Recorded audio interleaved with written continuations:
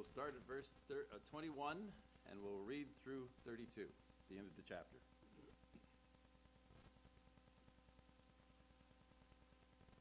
Now hear God's word. Fear not, O land, be glad and rejoice, for the Lord has done great things. Fear not, you beasts of the field, for the pastures of the wilderness are green. The tree bears its fruit, the fig tree and the vine give their full yield. Be glad, O children of Zion, and rejoice in the Lord your God, for he has given the early rain for your vindication. He has poured down for you abundant rain, the early and the latter rain, as before. The threshing floors shall be full of grain, the vats shall overflow with wine and oil.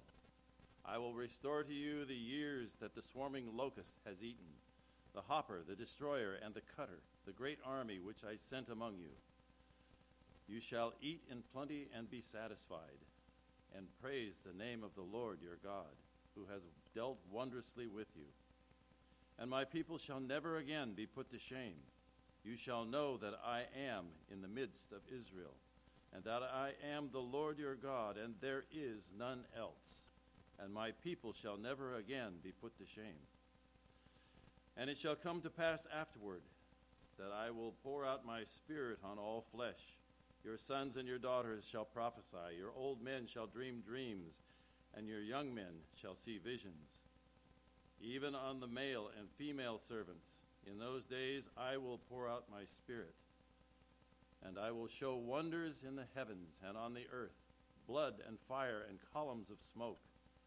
The sun shall be turned to darkness and the moon to blood before the great and awesome day of the Lord comes. And it shall come to pass that everyone who calls on the name of the Lord shall be saved. For in Mount Zion and in Jerusalem there shall be those who escape, as the Lord has said, and among the survivors shall be those whom the Lord calls. Grass withers, the flower fades. God's word stands forever.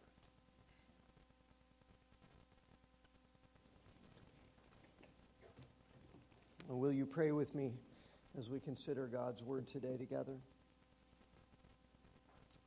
Our Father, we come to you as always asking for your assistance, for your help as we come before your holy word. Would you illuminate its meaning to our minds? Would you help us to understand all that you have revealed here and its importance and its significance to us?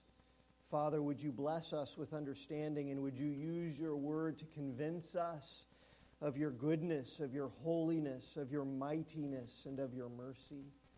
And Father, would you use your word as the double-edged sword that it is, and cause it to search our hearts and to tune our hearts, Father, towards gratitude to you. Help us to understand who it is that we are in Christ Jesus. Help us to understand what it is that you have done in pouring out your Spirit upon us. And Father, help us to understand how it is that we ought to live for the sake of your glory, for the sake of your name, for the sake of your kingdom, for the sake of eternity. And so, Father, may the words of my mouth and may the meditations of all of our hearts be pleasing in your sight this day, we pray. In Jesus' name, amen. Amen. So today, as we continue on in our study of the book of Joel, we're going to narrow our focus in this book this morning to the 5 verses here at the end of Joel chapter 2, verses 28 through 32. As we saw last time that we were in chapter 2 together, last week, the theme of this book of prophecy in the book of Joel has now begun to swing in chapter 2 from being focused on that historic disaster of the great locust plague that devastated Judah in Joel's day, to then being focused on the great blessings that God was going to lavish on Judah in the wake of that disaster. And so all of the lamenting and mourning that had come as a result of the catastrophe that all of them had endured because of the locusts shifted then, right? And gave way to rejoicing, as we saw last week, which came as a result of God's promise to lavish his people with abundant blessings, to restore all that had been destroyed and taken away from them. And so now in verse 28 of chapter 2, we see that the focus again takes a very decided shift, but this time the shift is in terms of time. We've already seen that what had happened and what was happening in Joel's day because of this locust plague, all of that catastrophe was pointing ahead to the future, to an even greater day of calamity called the day of the Lord, when God would pour out ultimate judgment on the nations and also provide ultimate redemption for his people in the new heavens and the new earth. We've already seen that here now with verse 28 of chapter 2. The future focus comes to dominate the rest of the book all the way to the end of the book at the end of chapter 3. And in these 5 verses that I want to look at with you together today, God is highlighting one massive blessing that he would pour out on his people sometime in Joel's future.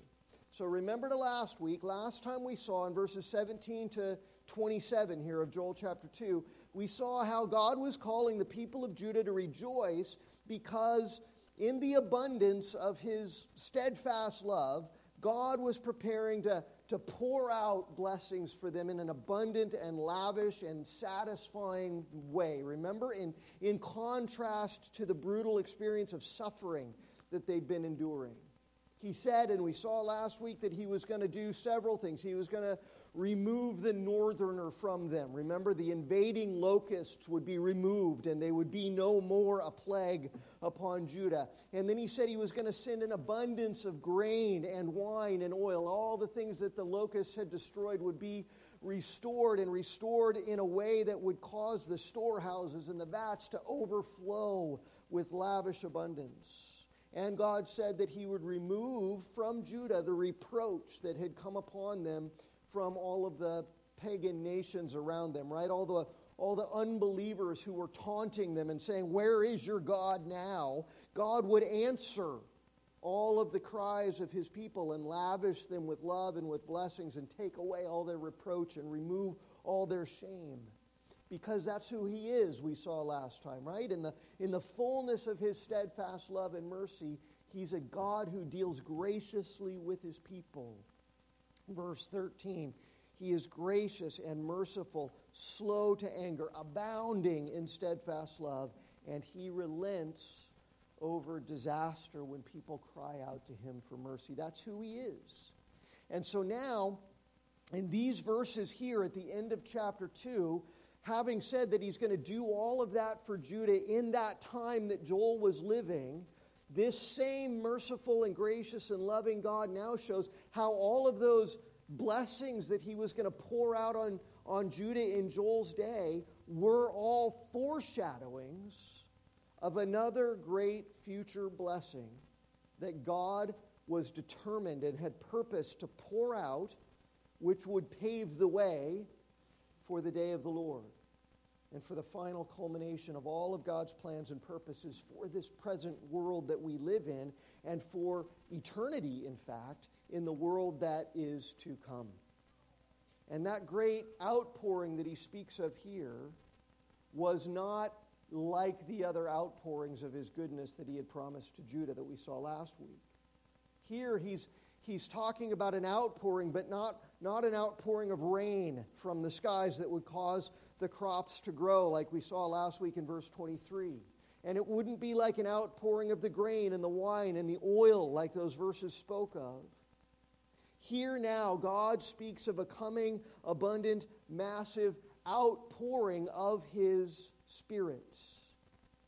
Of his Spirit, and he means the Holy Spirit. And it shall come to pass afterward, God says. After all that has happened in Judah would happen, after all of the calamity, after all of the restoration and blessing, it shall come to pass afterward that I will pour out my Spirit on all flesh. And he says that when he does, your sons and your daughters will prophesy. And your old men shall dream dreams, and your young men shall see visions. Even on the male and the female servants in those days, I will pour out my Spirit. Now that is a huge massive promise, and it has absolutely enormous implications beyond anything the Old Testament saints of Joel's day could possibly even imagine. And as we'll see here today, it's really not until the further revelation of God in the New Testament Scriptures that we come to understand the full significance of this promise of God to pour out His Spirit on all flesh. Now, of course, having said that, they couldn't quite fathom, they couldn't quite understand the fullness of what God meant there. But having said that, the people of the Old Testament did have some understanding of who the Holy Spirit was and what it meant that God would pour His Spirit out, because there had been outpourings of the Spirit all throughout the history of Israel in the Old Testament.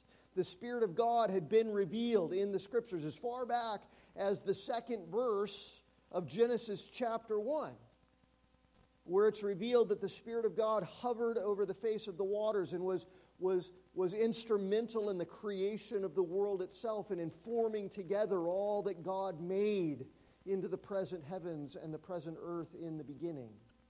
And then all throughout the Old Testament, God the Holy Spirit reveals Himself.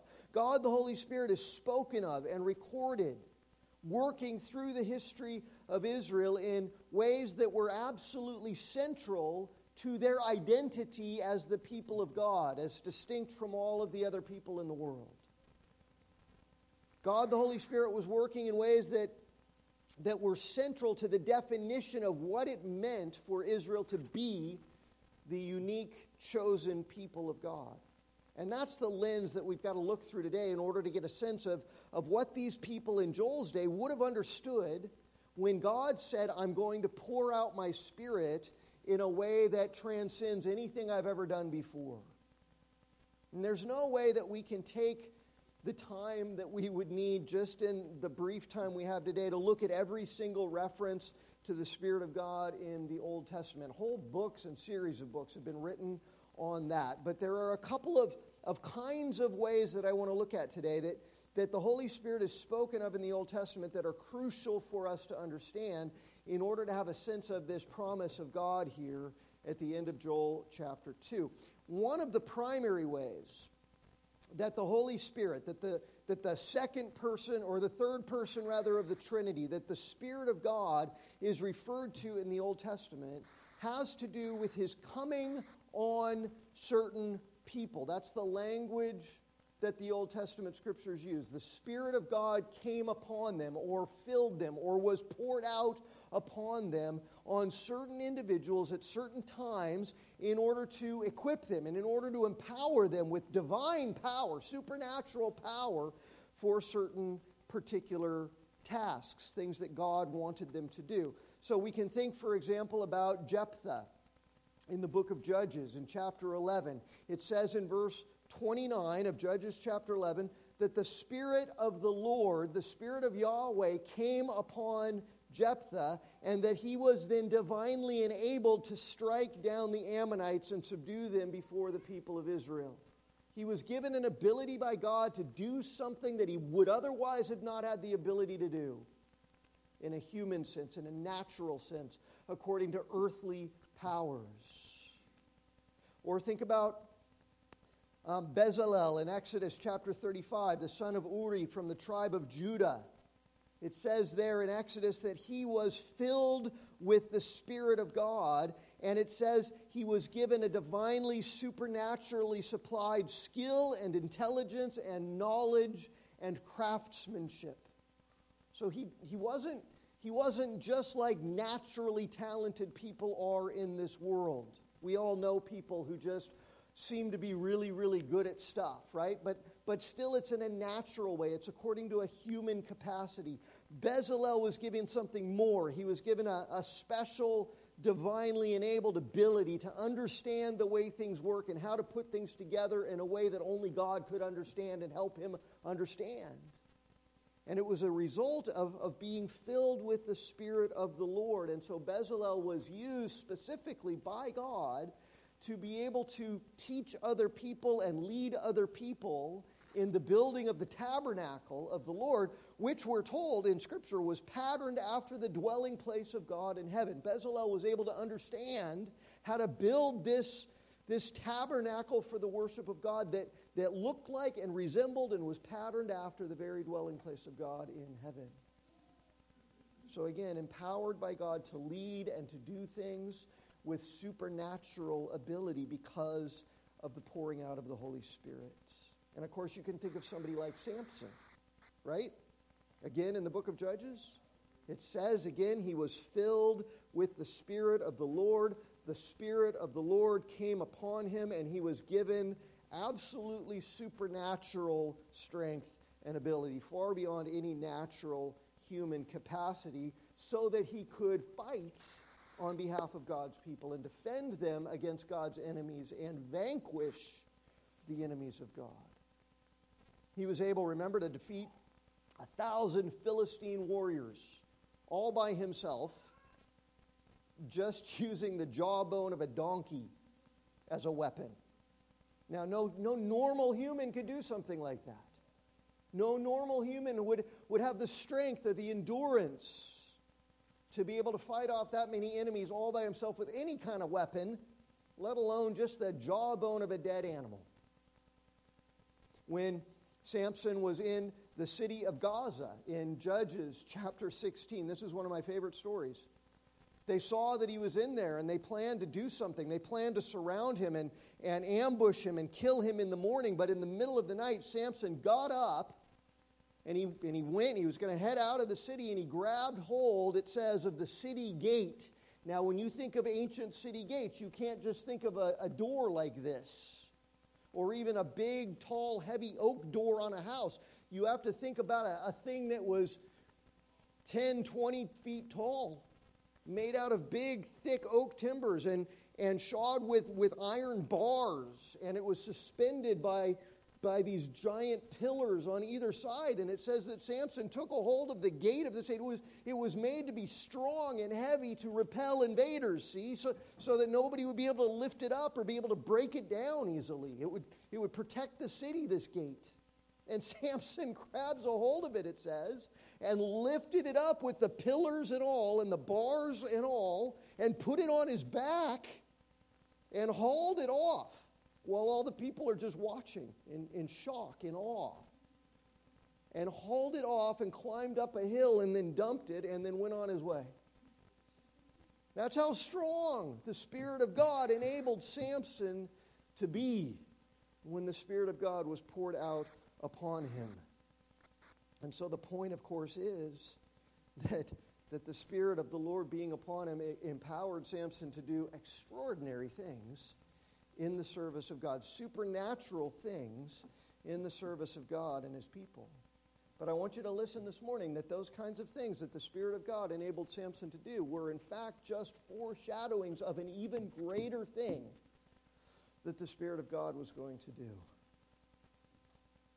So those kinds of people in the Old Testament, and it wasn't because of anything that was special about them. It wasn't because of anything that was especially holy about them. Samson wasn't a very good guy. He was in Gaza because he was sleeping with a prostitute. He was a fleshly man, and in spite of him, the Holy Spirit empowered him to do something. Not because of anything special about these people. The Holy Spirit of God was poured out on them and enabled them to do things for the service of God that were singularly unique. And because they did that, those people tended to become leaders in the community of God's people in Israel. Prophets were filled with the Holy Spirit of the Lord, we're told all throughout the Scriptures, and given the ability to speak the very words of God to other people. Not just to think or speculate or imagine or deduce, but to actually speak the very words of God to other people. Kings were given a special anointing by God, an anointing of the Holy Spirit to mark them off as God's chosen leader of the people. David speaks of this anointing in Psalm 51 when he's confessing his sin to the Lord, and he's pleading with God not to take away the presence of the anointing Holy Spirit on him. Even Saul before David. Saul wasn't a good king in the end, was he? And yet, in spite of his weaknesses, in spite of his failures, in spite of his ungodliness and unfaithfulness, the Spirit of the Lord came upon him, and Saul found himself at the beginning of his tenure as a king, found himself prophesying, found himself speaking the word of God, and everyone who knew him said, "What's come over him?" They saw something radically different about Saul. They said, "Has he become one of the prophets?" They recognized that whatever was going on with Saul didn't come from Saul. It came from God.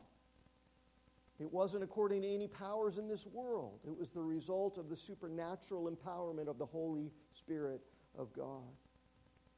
And apart, again, from anything unique about Saul, in any human and natural sense, the Holy Spirit, being upon him, marked him out in order to be a leader among God's people. And this is the kind of thing, see, that Joel and that the people of God in Joel's day understood to be the result of the Spirit of the Lord being poured out upon or within someone. It causes a change in that person that is fundamentally different than anything in this world can account for, that can only be attributed to the supernatural power of God.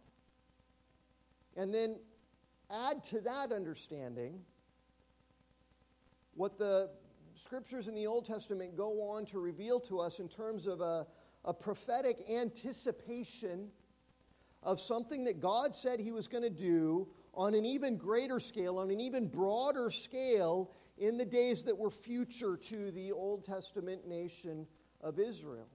Something that would make even Samson pale by comparison to. Something that would make all of the prophets who spoke the words of God pale in comparison to. God says those things were spectacular in a visible and outward sense, but they were really only in anticipation of the real work that I'm going to do when I pour out my Spirit. Think, for example, about the prophet Ezekiel. Ezekiel prophesied during Judah's absolute darkest days, right? When the Babylonians had come, carried off the people of God into slavery, and then just wiped out the city of Jerusalem, destroyed the temple, remember? And then they put most of the remaining inhabitants of the city to the sword. It was a catastrophe. And Ezekiel lived through that, was part of that, was himself hauled off to Babylon and lived in exile for the rest of his life and prophesied. And all of that happened, remember, because God revealed, because of the long-standing and persistent and unrepentant sin of the people. It was God's judgment that had fallen on them in the form of the Babylonian captivity. And, of course, God prophesied that there would be an end of that season of judgment, a time when they'd be able to go home and rebuild their city and rebuild their homes and rebuild their temple, as in Ezra and Nehemiah's day.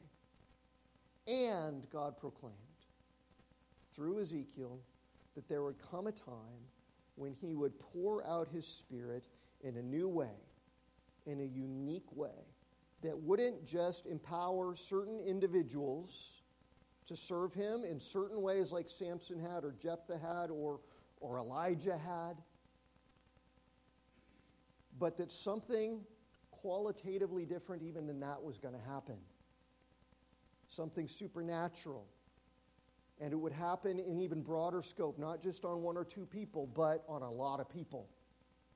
And so God said through Ezekiel that there was coming a day when He would pour out His Spirit in all of His people. Not just a select few. Not just certain ones. And the result wouldn't just be a supernatural ability to do outwardly impressive things like Samson did. It would in fact be a whole new supernatural life and life transformation for all of the people upon whom He poured out His Spirit. These are God's words in Ezekiel chapter 36. I will put my Spirit, my Holy Spirit, within you, and I will cause you to walk in my statutes and be careful to obey my law. You've sinned, you've been persistent in sin, you've been unrepentant in sin, and that's why this whole calamity has fallen on you, because your hearts are dead and hard and cold towards me, and I am going to pour out my Spirit in a way that does something even more impressive than Samson hauling that gate up the hill. It's going to make your dead souls alive. It's going to soften your hard, dead, cold hearts towards me, God says, and give you a supernatural life where you are now able to obey me. I will sprinkle clean water on you, and you shall become clean from all your uncleanness. Not just forgiven, but sanctified, made holy, qualitatively different on the inside in a supernatural way that nothing in this world can account for. From all your idols will I cleanse you, God said. I will give you new hearts, and new spirits will I put within you. I will remove the heart of stone from your flesh, and I will give you a heart of flesh. A heart that is beating and pulsing with a love for God, that wants to glorify Him, and that is able now to be able to keep His commandments and do what honors Him, where a dead heart can't, any more than a cadaver in the morgue can get up and go out to lunch with you if you went down and invited him. You go into the morgue and you say, hey, it's dry and stinky and dusty and depressing in here. Let's go out into the sunshine and have a nice day together. That corpse can't do anything about it, right? There's no ability. And that's every heart that is dead in trespasses and sins. No human being, spiritually speaking, is able to obey God, to follow God, to trust God, to honor God, because of that spiritual condition of deadness, unresponsiveness to Him. And God says, that's what I'm going to change. Even as much as Jesus brought Lazarus to life and out of that tomb, God says, I will pour out my Spirit and create new life, new hearts, and a supernaturally new ability to live for my glory and to live in my presence forever.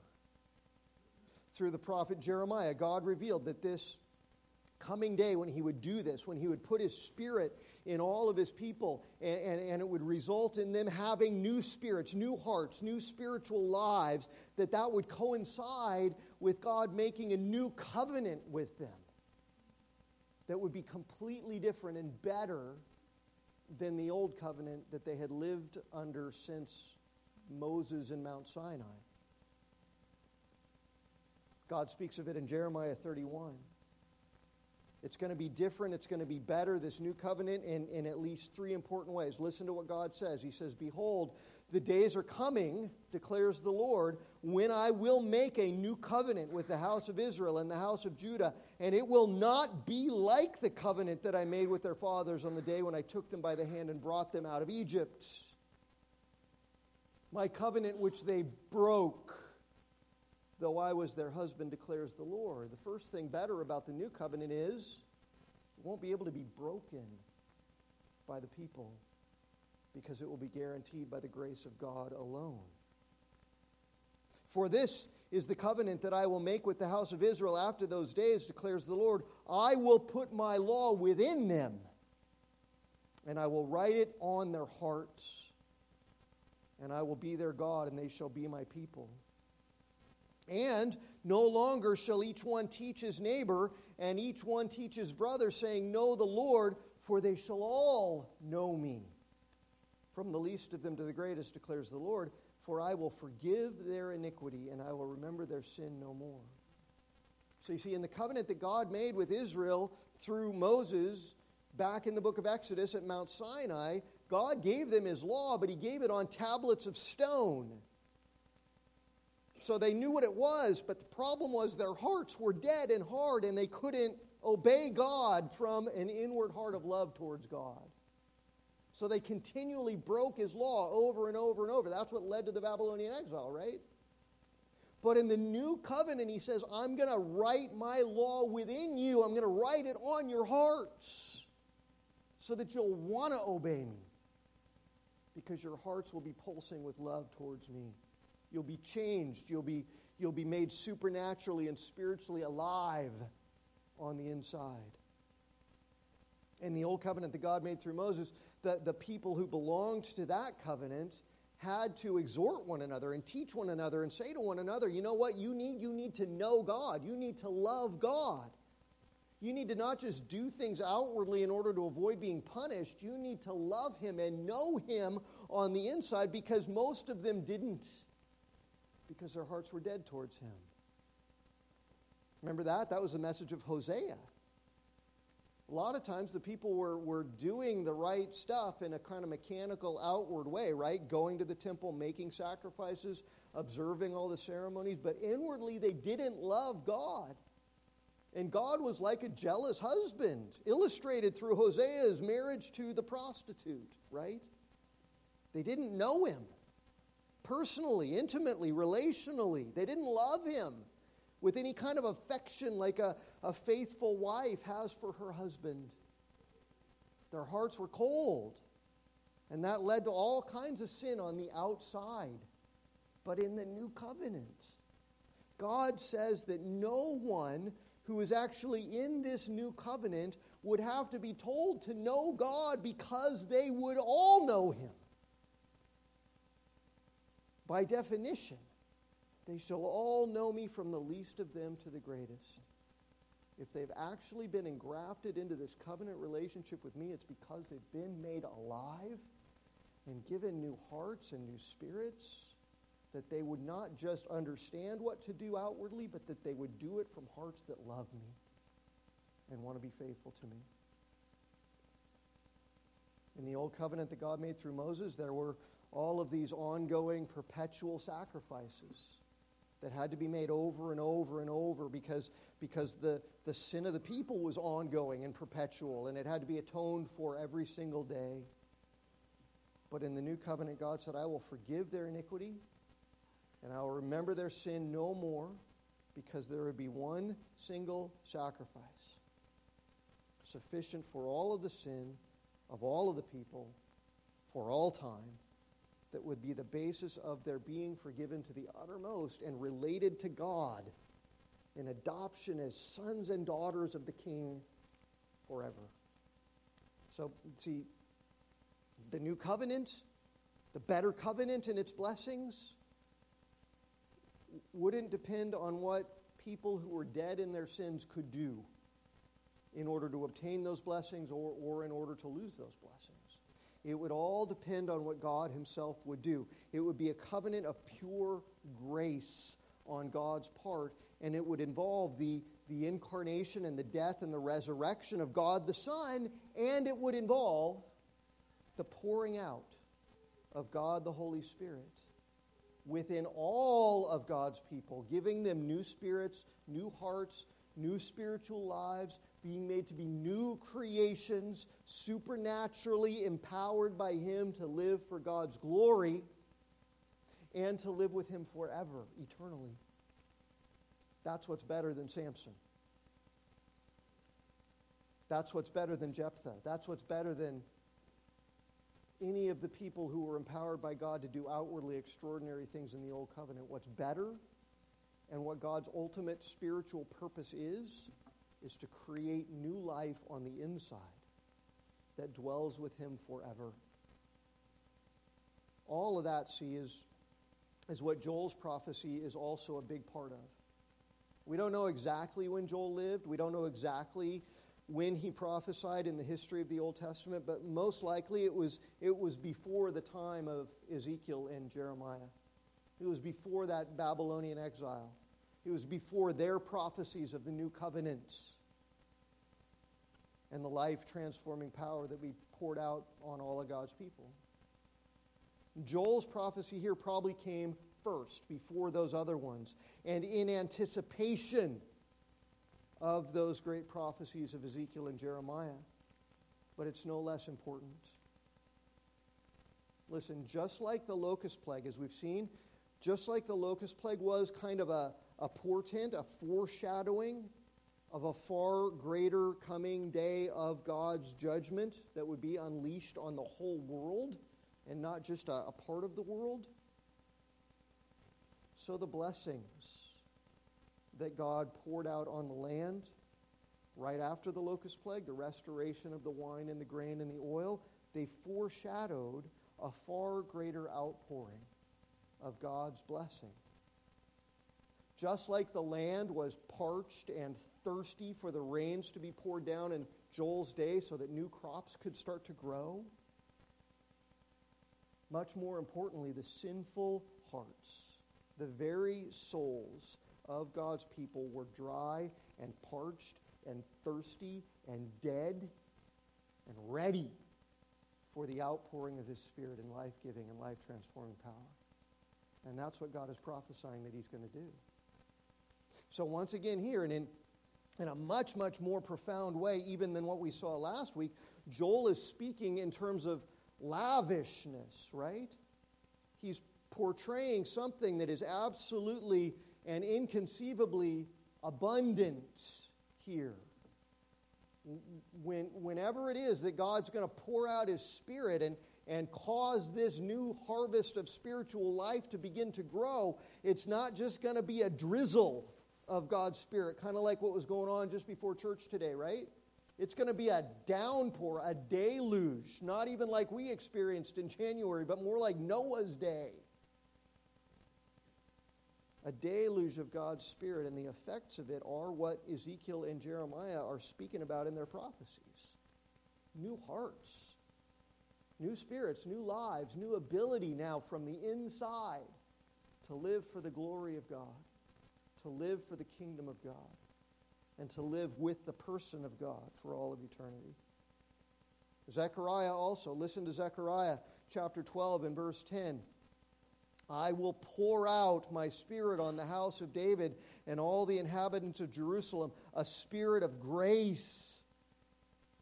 And there will be pleas for mercy, so that when they look on me and on him whom they have pierced, they will mourn for him as one mourns for an only child, and weep bitterly over him as one weeps over a firstborn.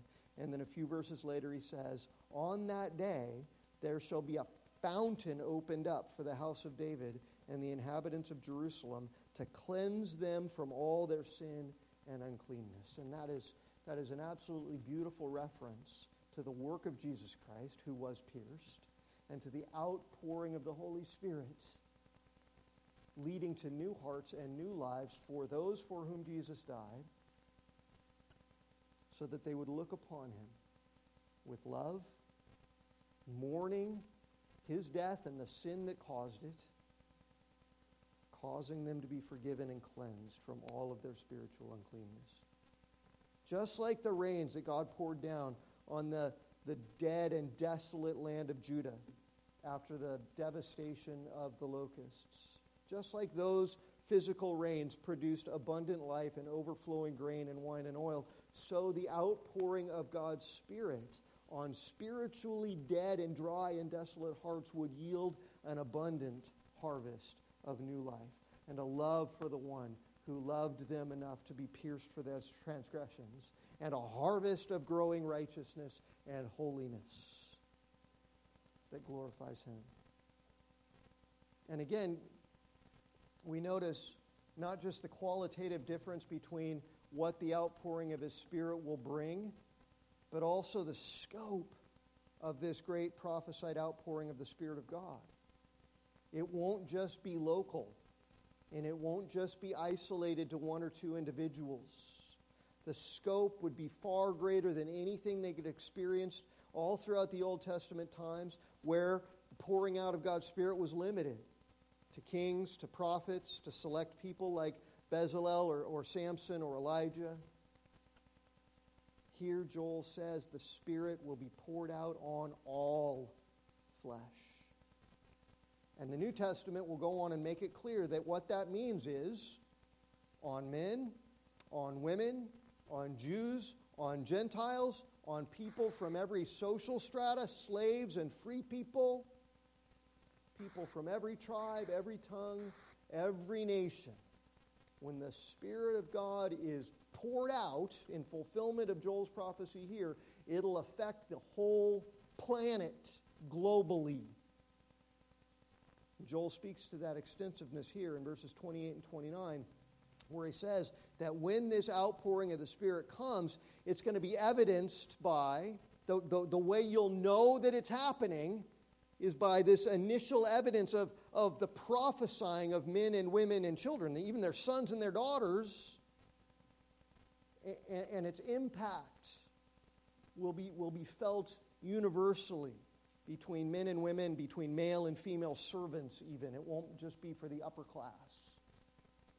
Again, the core idea here is no limitations in terms of age, in terms of sex, in terms of social status, whatever.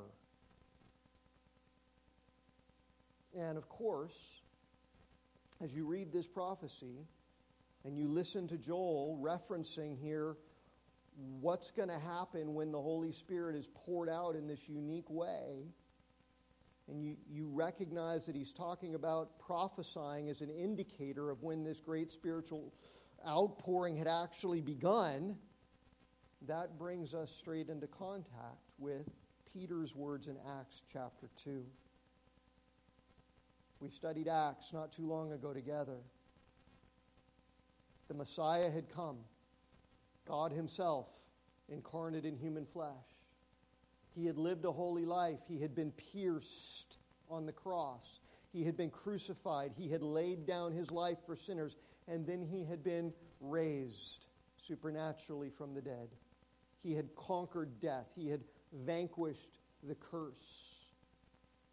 And then he had, with his disciples looking on, ascended on a cloud into heaven, with the promise that he would return in the same way that he'd left. And then historically, on the day of Pentecost, Acts chapter 2, Joel's prophecy was marvelously fulfilled as the Holy Spirit was poured out right there in Jerusalem, exactly as Joel said it would. And it resulted in exactly what it said he would right there in Joel chapter 2. People started prophesying. They started speaking in different tongues and languages that they'd never learned to speak in before. And the Word of God was being poured out through prophetic utterance right there, right on that day in Jerusalem. So for hundreds of years, since Joel gave this prophecy in Joel chapter 2, maybe as many as 800 or 900 years, the prophecy stood, but its fulfillment had not been realized. For hundreds of years, there was never a time from Joel's day through the time of the exile, through the time of the return from Babylon, and all the days of Ezra and Nehemiah, and the rebuilding of Jerusalem and the temple, all the days of the prophets through all the way to the end of the Old Testament in the book of Malachi, and then those 400 long years after Malachi prophesied and before Jesus was born, there was never a time in all of that history, centuries, when the Spirit of God was poured out in the way that Joel prophesied here. There were certain people all throughout those years who were anointed by God, who were filled with the Holy Spirit and enabled and supernaturally empowered to speak His words and to lead the nation, to serve God in all kinds of ways. But there was never this global outpouring on all flesh, bringing about new hearts, new spiritual life, a new covenant of sovereign grace that would start in Jerusalem and then start to flood the whole earth. But in Acts chapter 2, Peter makes it clear by the inspiration of the Holy Spirit himself that on that day of Pentecost, on the third day of the third month of the year, on the third hour of the day, which was 9 o'clock in the morning, God fulfilled the promise. Listen, Acts 2. There came from heaven a sound like a mighty rushing wind, something other than any natural sound they'd ever heard. And it filled the entire house where they were sitting, 120 followers of Jesus all sitting together. And divided tongues as of fire appeared to them and rested on each one of them, and they were all filled with the Holy Spirit. And they began to speak in other tongues as the Spirit gave them prophetic utterance.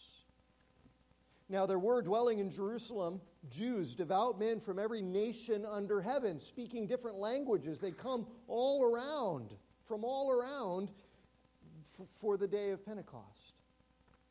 And at this sound of the Holy Spirit being poured out, the multitude all came together, and they were bewildered, confused, because each one of them was hearing the disciples of Jesus speak in their own language. And they were amazed, they were astonished. They were saying, are not all these who are speaking Galileans? How is it that we can each hear according to our own native language, Parthians and Medes and Elamites and residents of Mesopotamia and Judah and Cappadocia and Pontus and Asia and Phrygia and Pamphylia and Egypt and Libya, Rome, both Jews and proselytes, Cretans and Arabians? We hear them telling us in our own tongues the mighty works of God. How is it possible? Well, it's not according to any power in this world. They were all amazed. They were all perplexed. They all said to one another, what could this mean? Others were mocking, saying they're drunk. They're full of new wine. But Peter, standing with the other 11 apostles of Jesus, lifted up his voice and addressed the crowd and said, "Men of Judea and all who dwell in Jerusalem, let this be known to you, and give ear to my words. These people are not drunk as you suppose. It's only the third hour of the day. It's 9 a.m. Literally, there hasn't been enough time for them to have drunk enough of the weak wine that was available back then to be drunk yet. Here's what's happening, Peter says. This is what was uttered through the prophet Joel. And in the last days it shall be, God declares, that I will pour out my Spirit on all flesh. And your sons and your daughters shall prophesy. And your young men shall see visions. And your old men shall dream dreams. Even on my male servants and female servants, in those days I will pour out my Spirit, and they shall prophesy. And I will show wonders in the heavens above and signs on the earth below, blood and fire and smoke. And the sun shall be turned to darkness, and the moon will become like blood before the day of the Lord comes, the great and magnificent day. And it shall come to pass that all who call upon the name of the Lord shall be saved. And that is the great meaning of the outpouring of the Spirit of God that Joel prophesied and that Peter proclaimed was fulfilled right there in Jerusalem on the day of Pentecost. It was signaled. Its coming was identified by the outpouring of prophetic utterances, just like Peter says in Acts chapter 2 there. But that manifestation of the Spirit's power, the prophesying, that was just the indication that the fulfillment had actually come. The true impact of it, though, the real importance of it, though, wasn't just in that initial indicator of the prophetic utterances. It was in the fullness of what God had said through the prophets. Now was the time where on a global scale, people were being saved from sin. Unlike any time before, now was the time where, in a global sense, people were going to be given new hearts, like Ezekiel prophesied, new life spiritually, supernaturally, by the outpouring of the Spirit of the Lord, being made to be new creations in Christ Jesus. 2 Corinthians 5:17. So that blind eyes would be opened spiritually, so that spiritually dead souls would come to life and be made able to love God, to trust God, to honor God, to obey God, to glorify God, just like Jeremiah prophesied. Hard hearts would be made supernaturally soft by the power of the Holy Spirit on a global scale. Look, you look all throughout the Old Testament. Israel, as God's chosen nation, was, Isaiah said, supposed to be a light unto the nations. And the light is always supposed to shine the brightest in the darkness, right? And there's a lot of darkness in the world in the Old Testament. Pagan nations of every ilk, committing idolatry of every kind and immorality of every inconceivable kind. Darkness spiritually over the whole earth except for the light of Israel. And even in Israel, they let their light flicker and wane, didn't they? They let the darkness overwhelm them. The knowledge of God was not covering the earth as the water covers the sea. And then Jesus came. And then the Holy Spirit was poured out. And then from Jerusalem to Judea to the nations, the light started to spread. People from every tribe and country started to be saved. Jews, Gentiles, men, women, children started to be raised to newness of life in Christ Jesus because the outpouring of the Spirit had come. And the time had come when literally anybody from anywhere in the world who called on the name of the Lord Jesus Christ would be saved from the wrath of God that is to come. Now I want you to notice one thing as I was reading those words of Peter in Acts chapter 2 and as he was quoting Joel's prophecy here. Look at verse 28 here of Joel chapter 2. When Joel prophesied of this outpouring of the Spirit of the Lord, he just says that it will come afterward. There in verse 28, right? After the locust plague that happened in his day, after the restoration of the locust plague. There's coming a day sometime, and it would be hundreds of years later when this outpouring of the Spirit will occur. But Peter, hundreds of years later, when he's quoting these verses from Joel on the day of Pentecost and saying that this prophecy was being fulfilled on that day, Peter didn't say afterward like Joel says. When Peter quoted it, he said, it will happen in the last days. And the word last means final. That's significant. That's important. Because Peter understood that this great outpouring of God's Spirit would in fact mark the beginning of what the New Testament calls the last days. Look, we're not waiting for the last days to start. We're living in them and have been for the last 2,000 years. The pouring out of God's Spirit at Pentecost was the beginning of the last days. It indicated nothing less than the fact that the final chapter of God's history and purposes for this world has begun. With the birth and the death and the burial and the resurrection and the ascension of Jesus Christ. The reality is this, Christians, that the only thing that remains to be fulfilled in God's eternal prophetic plans and purposes for this present world is the return of Jesus on the great and awesome day of the Lord. What Peter didn't know and couldn't there on the day of Pentecost in Acts 2 was when exactly the great and final day of the Lord would be. But he knew they were living in the last chapter. What he didn't know was when the rest of the prophecy of Joel would be fulfilled, right? The things that Joel talks about in verses 30 and 31 and 32. Those images, the blood and the fire and the smoke and the darkening of the sun and the turning of the moon to blood, those are apocalyptic images of the most vivid kind. Similar to what happened in the book of Exodus when the people came out of Egypt, right?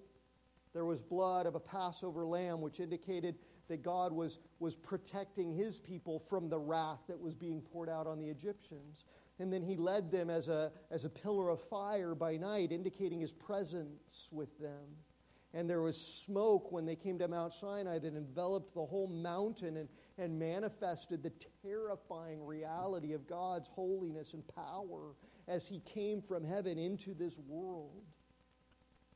Joel's saying there's coming another day when all of that's going to happen again. When the all-consuming power of God's holiness will be put on display. And the sun will be blacked out. The moon will be turned blood red. Jesus spoke of those same things in Matthew 24 and said that would mark the time of his return. The book of Revelation talks about those things happening with the final outpouring of God's judgment in this world. That day's coming.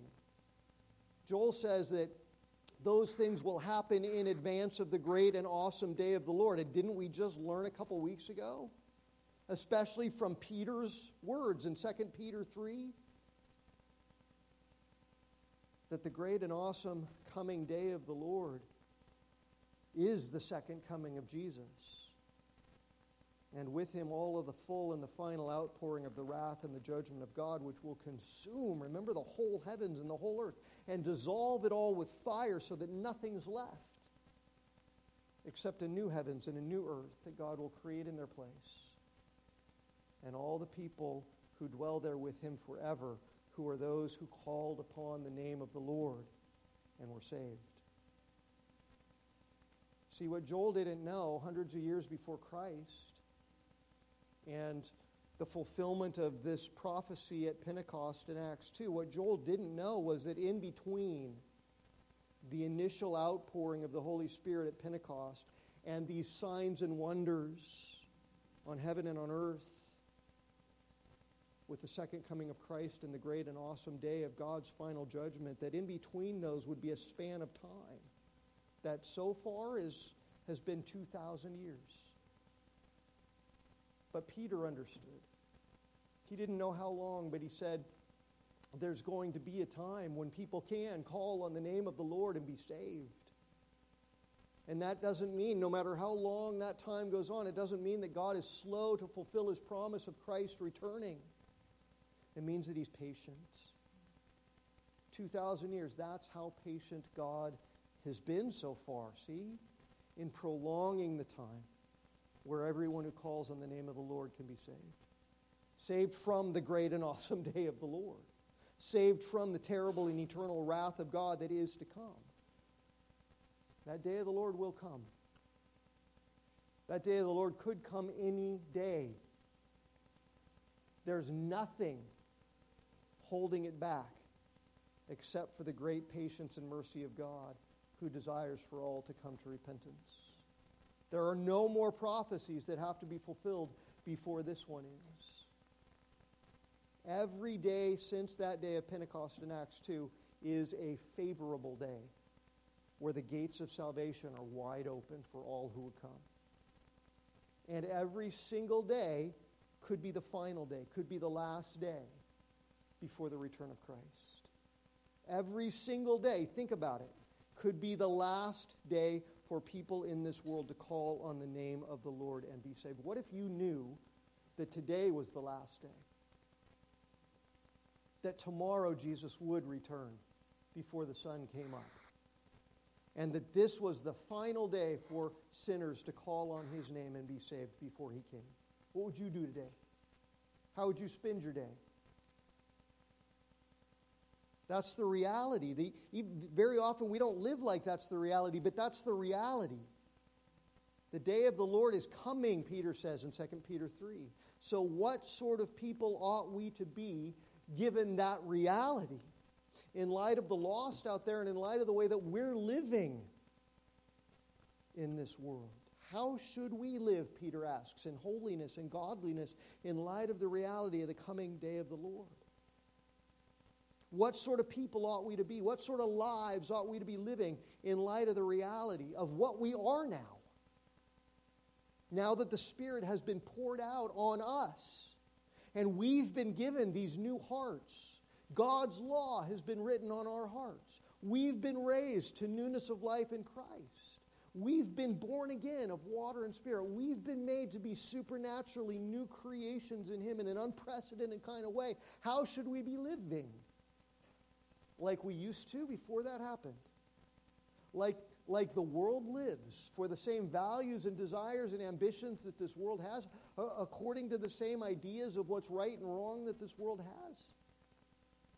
Or like the radically new creations that we are. Paul says in Ephesians 5, look carefully to how you walk.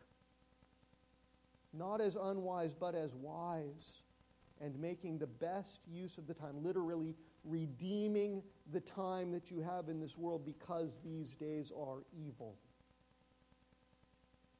So, in closing, just ask yourself that today. Are you living in light of the new creation that you are? That you have been made to be by the supernatural power of the Holy Spirit? Are you living in light of the reality of your new nature in Christ Jesus? Are you living in light of the reality that sin can no longer have dominion over you? That even though sin remains in you, it doesn't reign over you. It can't make you obey. That you have now been given the supernatural ability to vanquish sin, to say no to sin, to turn from sin, to flee from sin, to mortify sin, and to live in holiness and for the glory of God. Are we living in light of the reality that these are the last days? That there are no more chapters after this one? Are we living in light of the reality that the great and the awesome day of the Lord's coming is at hand and that it is nearer and nearer every passing day? Or are we still stuck in this world just living for self? Doing what we want to do, doing what sounds fun to us, and living for all of the passing pleasures of this world. How should we then live? What sorts of people ought we to be? Look carefully to how you walk. Redeem the time because the days are evil. Will you pray with me today? That God will give us the grace, the wisdom, the courage, and the strength to live according to these realities and to redeem the time. Our God and our Father, would you help us understand who we are in Christ Jesus, what we are as a result of this great outpouring of the Holy Spirit that has caused us to be given new hearts, new spirits, new life, that has caused your law to be written on our hearts, that has opened our eyes to the fact of your glory and your love and your grace and your holiness, and to the fact, Father, of your coming purposes of judgment and wrath upon this whole world. Father, would you help us? Would you encourage us? Would you strengthen us? Would you give us a sense of urgency to live in light of all of this reality? To resist temptation, to put away the desires of the flesh, to crucify sin wherever it remains in us, to not let it reign over us, to not deceive ourselves into thinking that it has some power to make us and compel us to obey its evil desires. Father, would you help us to recognize that having been made alive in Christ, he is now our Lord and Master, and his holiness has dominion over us. And Father, would you teach us how to walk in step with the service to which he calls us of his kingdom. Father, use your church. Grow your church. Cause the light to shine brighter and brighter in this world. And glorify yourself by your Holy Spirit, we pray. In Jesus' name, amen. Amen.